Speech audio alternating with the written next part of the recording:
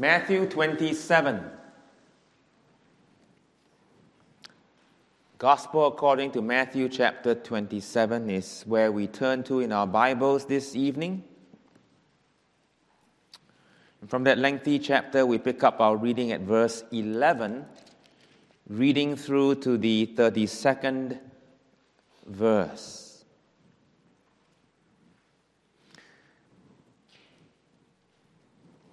The text is verse 32, the final verse of this reading. This is God's inspired word. Matthew 27, verse 11. And Jesus stood before the governor, and the governor asked him, saying, Art thou the King of the Jews? And Jesus said unto him, Thou sayest. And when he was accused of the chief priests and elders, he answered nothing. Then said Pilate unto him, Hearest thou not how many things they witness against thee? And he answered him to never a word, insomuch that the governor marveled greatly. Now at that least the governor was wont to release unto the people a prisoner whom they would. And they had then a notable prisoner called Barabbas. Therefore, when they were gathered together, Pilate said unto them, Whom will ye that I release unto you? Barabbas, or Jesus, which is called Christ? For he knew that for envy they had delivered him. When he was set down on the judgment seat, his wife sent unto him, saying, Have thou nothing to do with that just man? For I have suffered many things this day in a dream because of him. But the chief priests and elders persuaded the multitude that they should ask Barabbas and destroy Jesus. The governor answered and said unto them, Whether of the twain will ye that I release unto you? They said, Barabbas. Pilate saith unto them, What shall I do then with Jesus, which is called Christ? They all say unto him, Let him be crucified. And the governor said, Why? What evil hath he done? But they cried out the more, saying, Let him be crucified. When Pilate saw that he could prevail nothing, but that rather a tumult was made, he took water and washed his hands before the multitude, saying, I am innocent of the blood of this just person. See ye to it. Then answered all the people and said, His blood be on us and on our children. Then released he Barabbas unto them, and when he had scourged Jesus, he delivered him to be crucified. Then the soldiers of the governor took Jesus into the common hall and gathered unto him the whole band of soldiers. And they stripped him and put on him a scarlet robe. And when they had plaited a crown of thorns, they put it upon his head and a reed in his right hand. And they bowed the knee before him and mocked him, saying, Hail, King of the Jews! And they spit upon him and took the reed and smote him on the head. And after that they had mocked him, they took the robe off from him and put his own raiment on him and led him away to crucify him. And now for the text for the sermon this evening. And as they came out, they found a man of Cyrene, Simon by name. Him they compelled to bear his cross. Thus far we read from God's holy, inspired word. May he bless the reading of his word.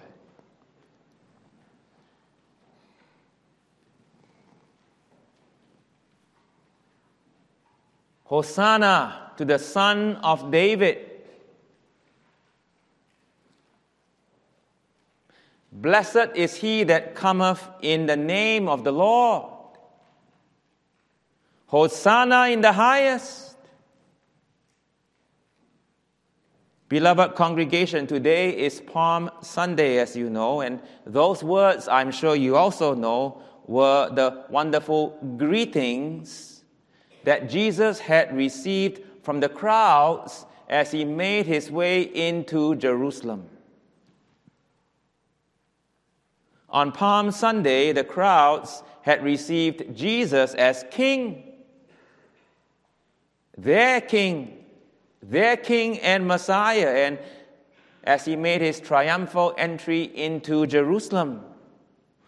For you see, they not only gave him welcome words fitting for a king, they also had cut down branches from the trees and strewn them on the ground. Children, are you listening? That's why this is called Palm Sunday. Passion Week, the first day of the Passion Week, Palm Sunday. They cut down branches from the trees, they strewn them on the ground, they laid them all on the ground, laying as it were a kind of a red carpet to welcome this king, this royal figure, this Messiah, Jesus. And they were right. They were right in recognizing that Jesus is king. But they were only half right. For by his riding into Jerusalem on a donkey and not on some royal, regal animal such as a beautiful white horse, on a donkey, Jesus showed himself to be a king, but the king of another kind of kingdom altogether. The heavenly, spiritual, righteous kingdom of God. A kingdom which manifests herself very frequently in lowly and humble terms here on earth. One which these crowds would reject and would have nothing of. And that would be pretty obvious by Friday of that week. For by then, he who was so received, so greeted, and so welcome as king on Sunday into Jerusalem would be banished from the city, would be sent away, and sent away as a condemned, a vile, condemned criminal, worthy of the worst form of death, death by crucifixion.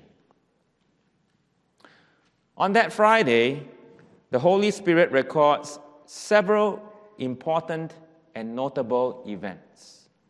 One of them being this in Matthew 27, verse 32, that of Simon of Cyrene bearing the cross after Jesus. Let's take that for our theme this evening. Simon of Cyrene bearing the cross after Jesus. Notice with me in the first place a difficult task, in the second place a beautiful picture, and in the third and final place a blessed calling. The task of Simon of Cyrene bearing the cross after Jesus was a difficult task. Now, in order to appreciate that, let's remember the occasion by which Simon was led to perform this task. And that occasion, of course, was none other than the suffering of our Savior in the past 12 hours. A suffering which began, very sadly, from his very own disciples. For Jesus had been arrested because he had been betrayed. Betrayed by one of his own and betrayed with a kiss. Betrayed by Judas Iscariot. And not only had he been betrayed, Jesus had also been by this time forsaken by every one of his disciples. He is left alone all by himself to suffer.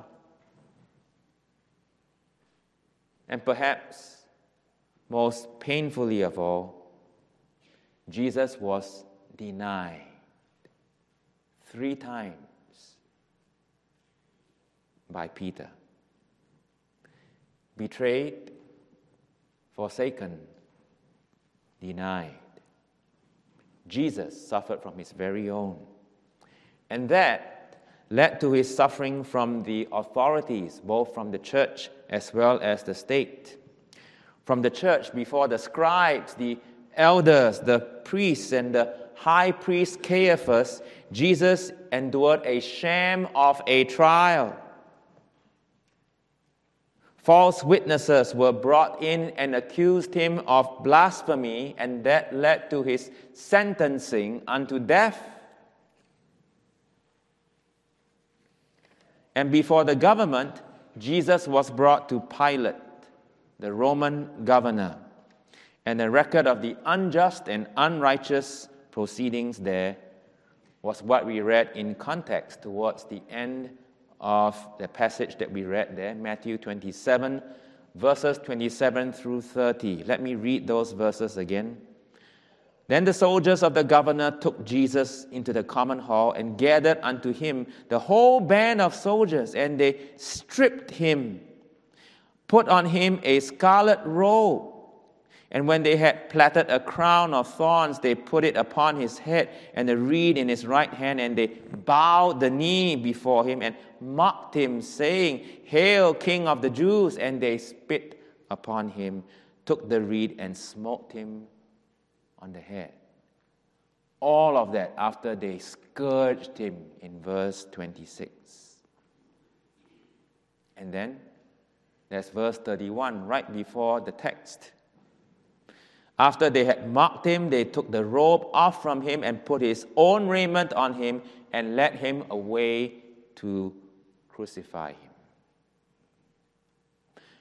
Without further delay that morning, Jesus would be led away to be crucified. From this little detail, we gather that the Roman government must have had several crosses made ready for such occasions when their use would be needed and needed fairly immediately. This all happened, of course, in the providence of God. In the providence of God, Jesus' death would be by way of crucifixion. This was Rome's form of punishment for criminals of the worst sort. It was their form of capital punishment. And also in the providence of God, they had designated Golgotha, a place outside of Jerusalem, on the outskirts of Jerusalem, beyond the city and her walls, as the place of crucifixion and death. All in the providence of God, because that is God's plan for Jesus to accomplish salvation for all his people.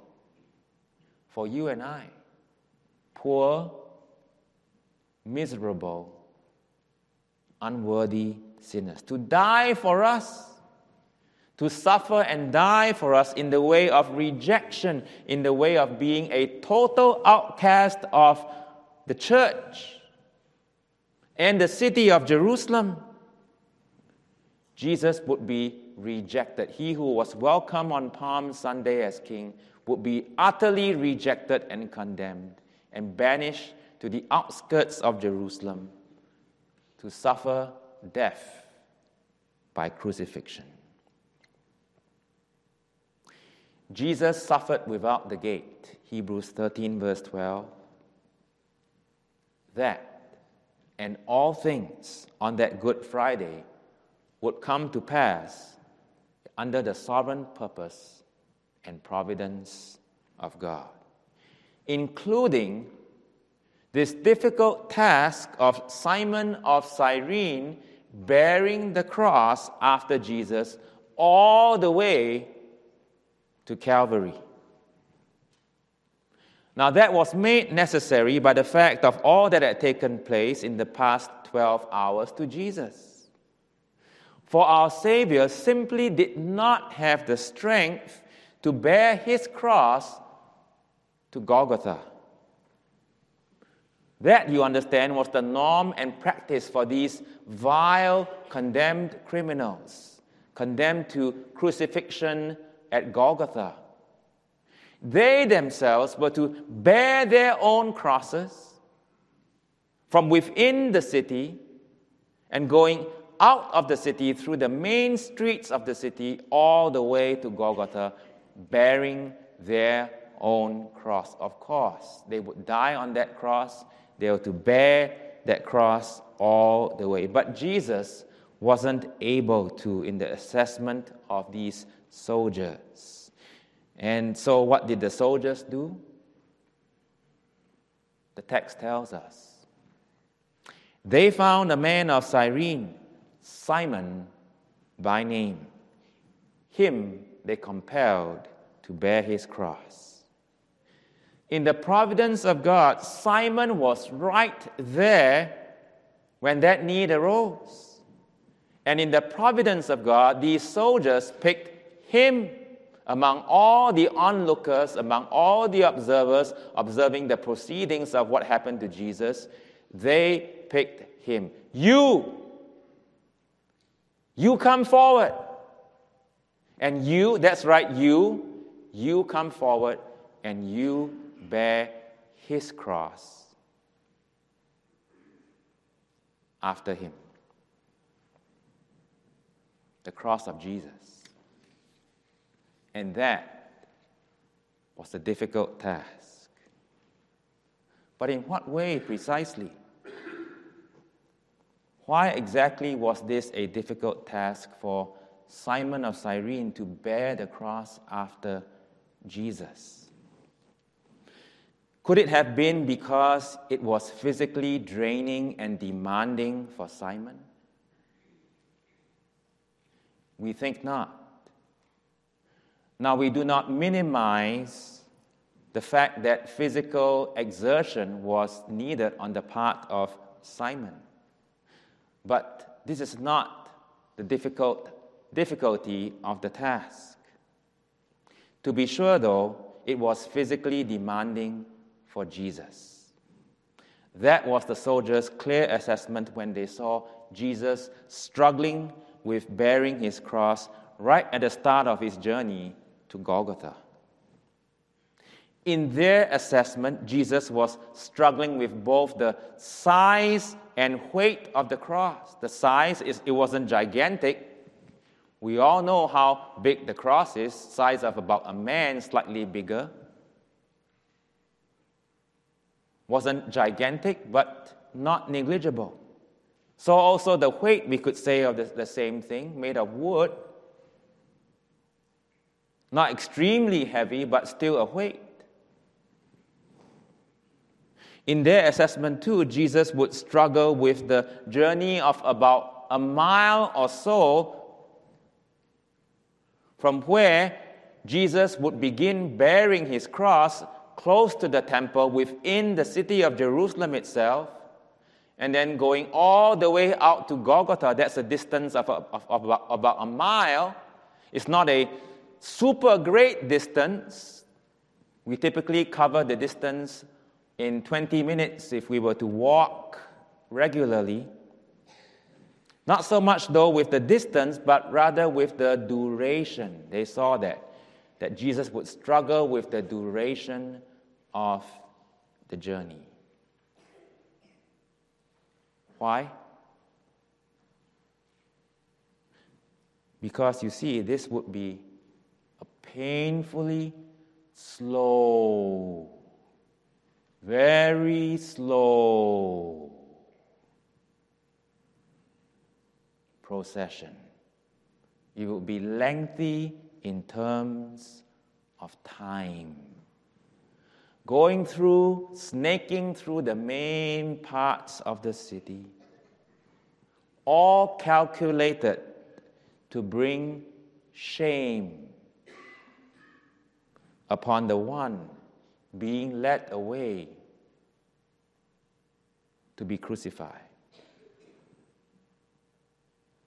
And so you see, it wasn't the physical aspect of cross-bearing, but rather the shame of it.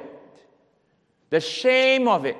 The shame of cross-bearing that was the real reason why it was so difficult for Simon of Cyrene to bear the cross after Jesus. Just put yourself in that situation.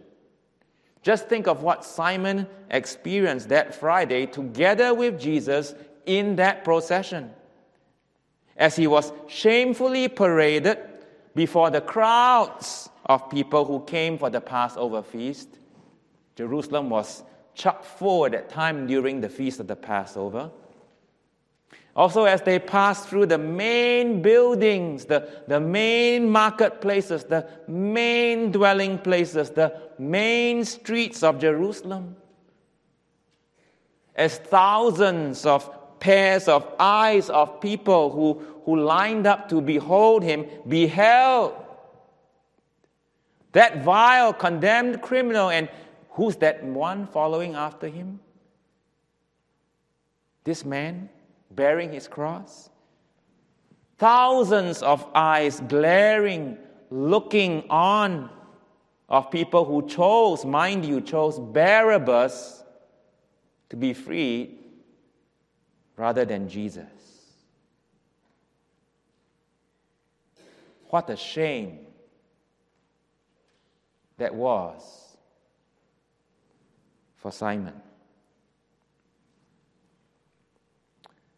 Beloved congregation, let's not think that shame and its pain and humiliation is a small thing. It is not. It is not a small thing. It is no small part of the suffering of our Savior as he was led away to Calvary and eventually hung on the cross as a public spectacle for 6 hours for everyone to behold. Yes, indeed, shame is a powerful thing. To help us appreciate that, the power of shame, consider how effective a tool shame was and still is today to keep the streets of my homeland squeaky clean. Singapore in the 1970s had a population of 2.5 million people over about 120 square miles of land. She had become independent in 1965 and had teething problems after independence, and one of them was trying to keep the streets clean. And so the government introduced a $500 fine for littering. If you're caught littering on the streets, you'll be fined $500. No questions asked, pay up. And for a good long while, that penalty did well. It deterred people from littering on the streets. But as you may well know, Singapore became more affluent and wealthy over the next 20, 30 years, so that by the time it came to the late 90s, with 5 million people now, and now there's 5.5, 5 million people living over 150 now square miles. They keep reclaiming land, short of land. 5.5 million people living over that tiny space. Cleanliness became an issue all over again. And so what did the government do? They upped the fine. They upped it more and more till it hit $5,000, but it still didn't solve the problem. Can you imagine that? $5,000 fine if you're caught littering and still littering is going on? And then came this additional new penalty, on top of the $5,000 fine, of course, a corrective work order, a CWO, What's that all about? Well, people who were caught littering now would have to serve a sentence of corrective work order, which entailed them to show up at a reported time and place in public in broad daylight at a very busy area, show up with other offenders, and show up under police supervision, show up in broad daylight wearing a vest, bright neon yellow color vest with bold black lettering, CWO on the front and CWO on the back, and go around that whole area under public's eye, picking up litter, cleaning things up for a good half hour, 1 hour.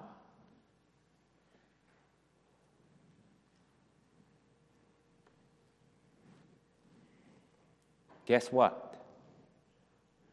With that additional penalty, the issue of public littering vanished into thin air. That's how powerful shame is. And Simon partook just some of the awful, awful shame that Jesus suffered when he bore his cross after him. Step by painful step, during that agonizingly long, snaky procession through the main streets of Jerusalem, before a gazing crowd of onlookers looking at that one Jesus, that condemned criminal known by all, who had been so promising, started out the week so promising as their Messiah and their King. That one, and behind him, this loser, this vile, condemned criminal picked for death, headed to that dreaded destination, Golgotha. Behind him is this man, bearing the cross of that condemned criminal. Simon of Cyrene. We can't even begin to imagine the shame and humiliation that Simon experienced that day, can we?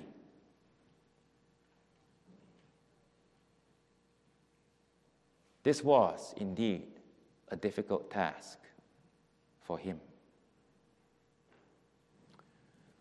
But also, in that task, a beautiful picture was being painted by the Holy Spirit in his divine portrait of all that took place on that Good Friday. What picture?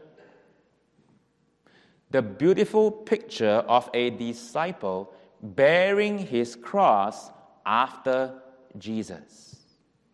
Something which all his disciples, you and I, children, you are also disciples of Jesus, something which all disciples are called to do by Jesus, must do and must do willingly.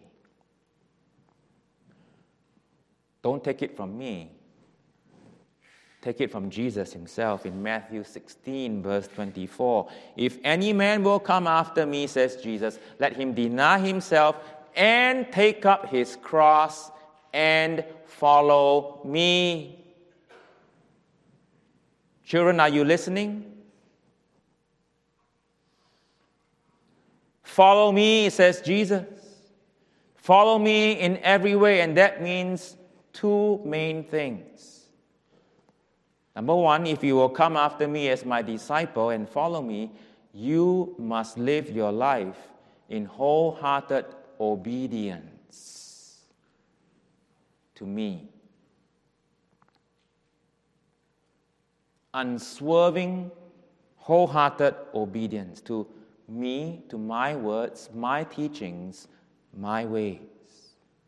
In other words, you must be prepared to pay the price of obeying me over against what the world would have you do. That's one, obedience. Number two, if you will come after me as my disciple, if you will follow me, then you must also submit. That too. Submit wholeheartedly to the portion in life that my Heavenly Father and your Heavenly Father has for you. Your earthly ways, your priorities in life, even the trials, afflictions that you are called to bear. So are you following Jesus?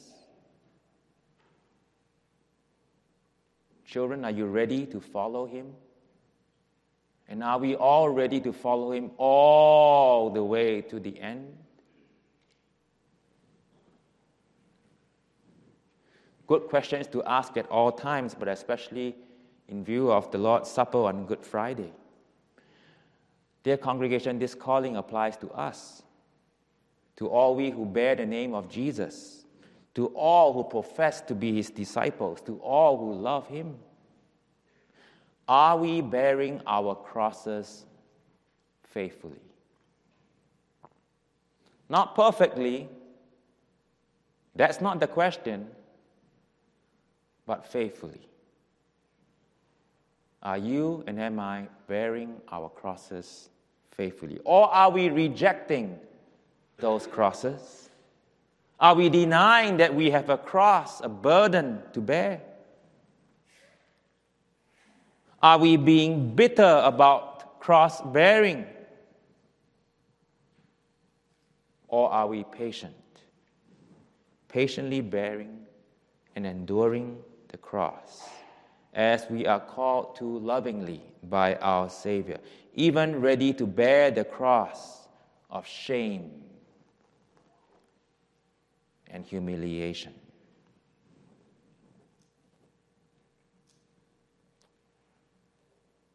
It's important that we do. It's important that we do because cross-bearing is not only a necessary obligation that Jesus places upon us, but it's also a necessary fruit, necessary evidence, necessary expression of true faith, hope, and love. Yes, indeed, of true thanksgiving to the one who saved you and saved me from our sins. A fruit, evidence, and expression of true thanksgiving, of what Jesus did for us at Calvary, something which we could never do in 1,000 lives, redeem our lives from sin and destruction. That's what cross-bearing is all about. A necessary fruit and expression of true thanksgiving to Jesus. And that is what this beautiful picture of Simon bearing the cross of Jesus on Good Friday is all about. A beautiful picture, what a beautiful picture was painted by the Holy Spirit himself of Simon of Cyrene. Yes, I know this was only a picture. Yes, I know Simon was but a sinner himself in need of Jesus. Yes, I know it was the cross of Jesus, not his own cross, that Simon was bearing. And most of all, yes, I know the soldiers probably forced it upon him. As the word compelled, they compelled him to take the cross of Jesus. The word compelled in the text suggests they forced it on him to bear the cross of Jesus. They did. But stand back now and look at the whole scene. What a beautiful picture of true discipleship that is before us, painted by the Holy Spirit, as Simon of Cyrene, step by step, following after Jesus with the cross, going all the way to Calvary. A touching portrait, moving portrait, a lovely, a beautiful portrait, painted by the master artist and expert teacher himself, our God and our Lord, to teach us about the heart of true discipleship. And yes, a portrait of possible, even very probable spiritual reality of Simon's own salvation and of Simon's own cross-bearing as a disciple, a real disciple under Jesus. There is, in other words here, biblical evidence that Simon became a Christian. In Mark chapter 15, verse 21, Mark identifies one of the sons of Simon as Rufus. So, because the gospel according to Mark was written in Rome, as the early church fathers indicate, Rufus was a believer in the church of Rome.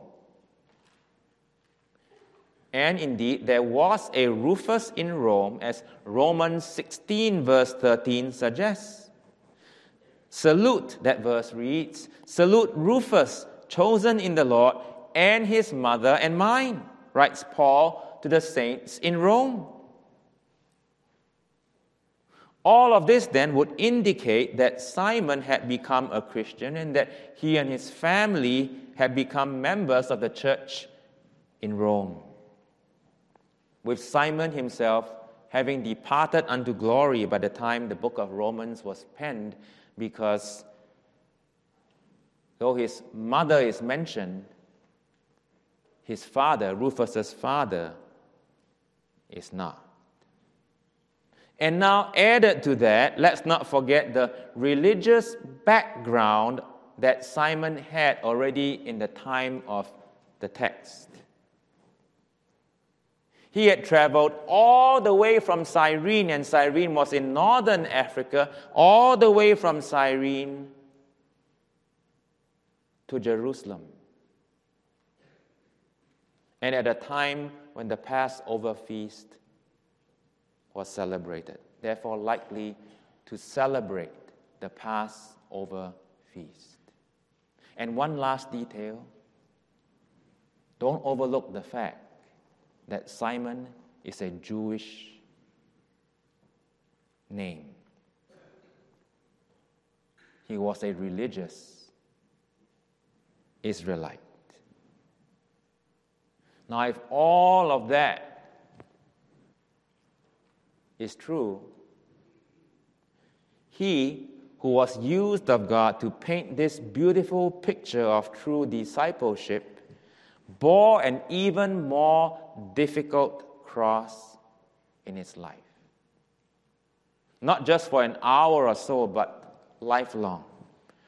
The cross of suffering and persecution from the world and his own countrymen.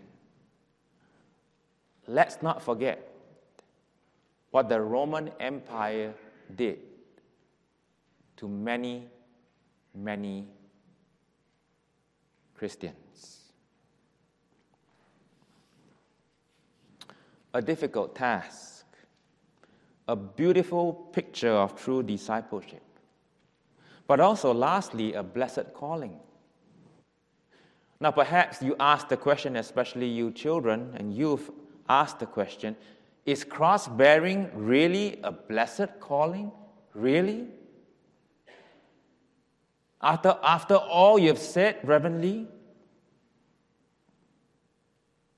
you've made the point that this is a difficult task, and it's just a picture, just for that hour or so, that it was difficult for Simon of Cyrene to bear the cross of Jesus. It was a difficult task. If that was the case, how much more difficult it is. The reality of this was for Simon. We can't imagine the difficult reality of Simon's own spiritual and real cross-bearing in an environment that was so harsh and hostile to Christians. That's the shame of cross-bearing. And there are also the many, many obligations and many, many other pains and burdens that cross-bearing places upon us. True discipleship, bundled together with cross-bearing, comes at a cost.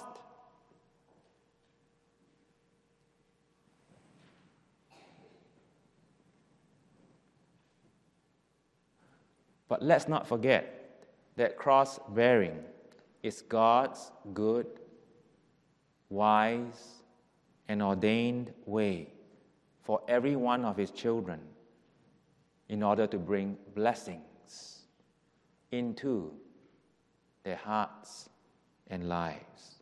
This is, make no mistake about it, a most blessed calling. Else, you see, would God, who did not hold back His dear Son, would God have given to us this calling? Truth be told, in His inscrutable wisdom, in the way of bearing our crosses after Jesus, you and I are being sanctified by Him in a most blessed way. In bearing our crosses after Him, we identify with Him. We so identify with Him in His sufferings, we draw closer to Him than we would ever do without them. It makes our religion real. And it makes our relationship with Jesus real.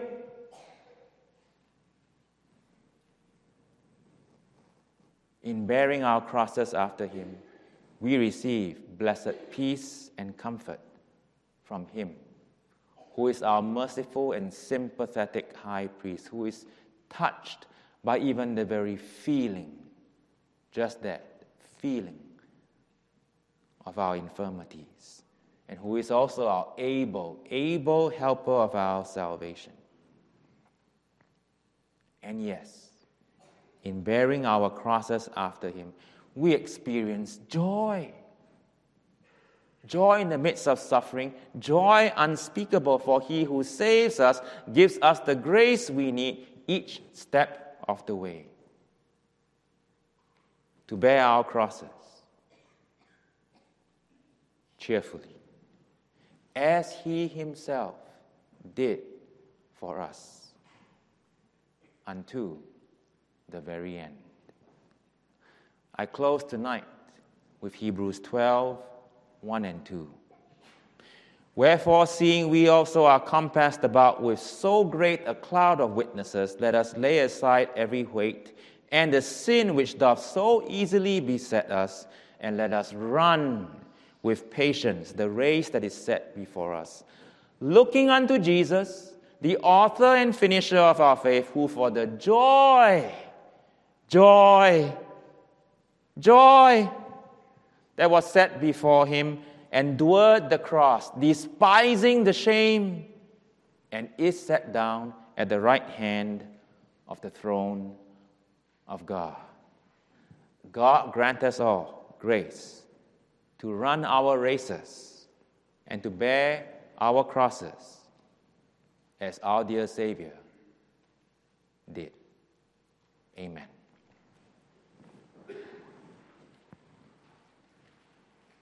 Bless Thy word, O Lord.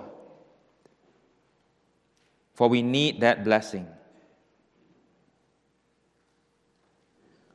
Along our pilgrimage, we encounter different, varying, and sometimes rather surprising and severe afflictions. We know, Lord, that these things are no accident. These things are designed and purposed by Thee as our little crosses that Thou would have us bear, that we, through bearing these crosses faithfully, might more and more be made to look like Jesus, our Savior and Lord Himself. Grant us grace to believe that, to embrace that. Grant us grace and strength to bear our crosses cheerfully after Jesus, our faithful Savior and Lord. In His name we pray. Amen.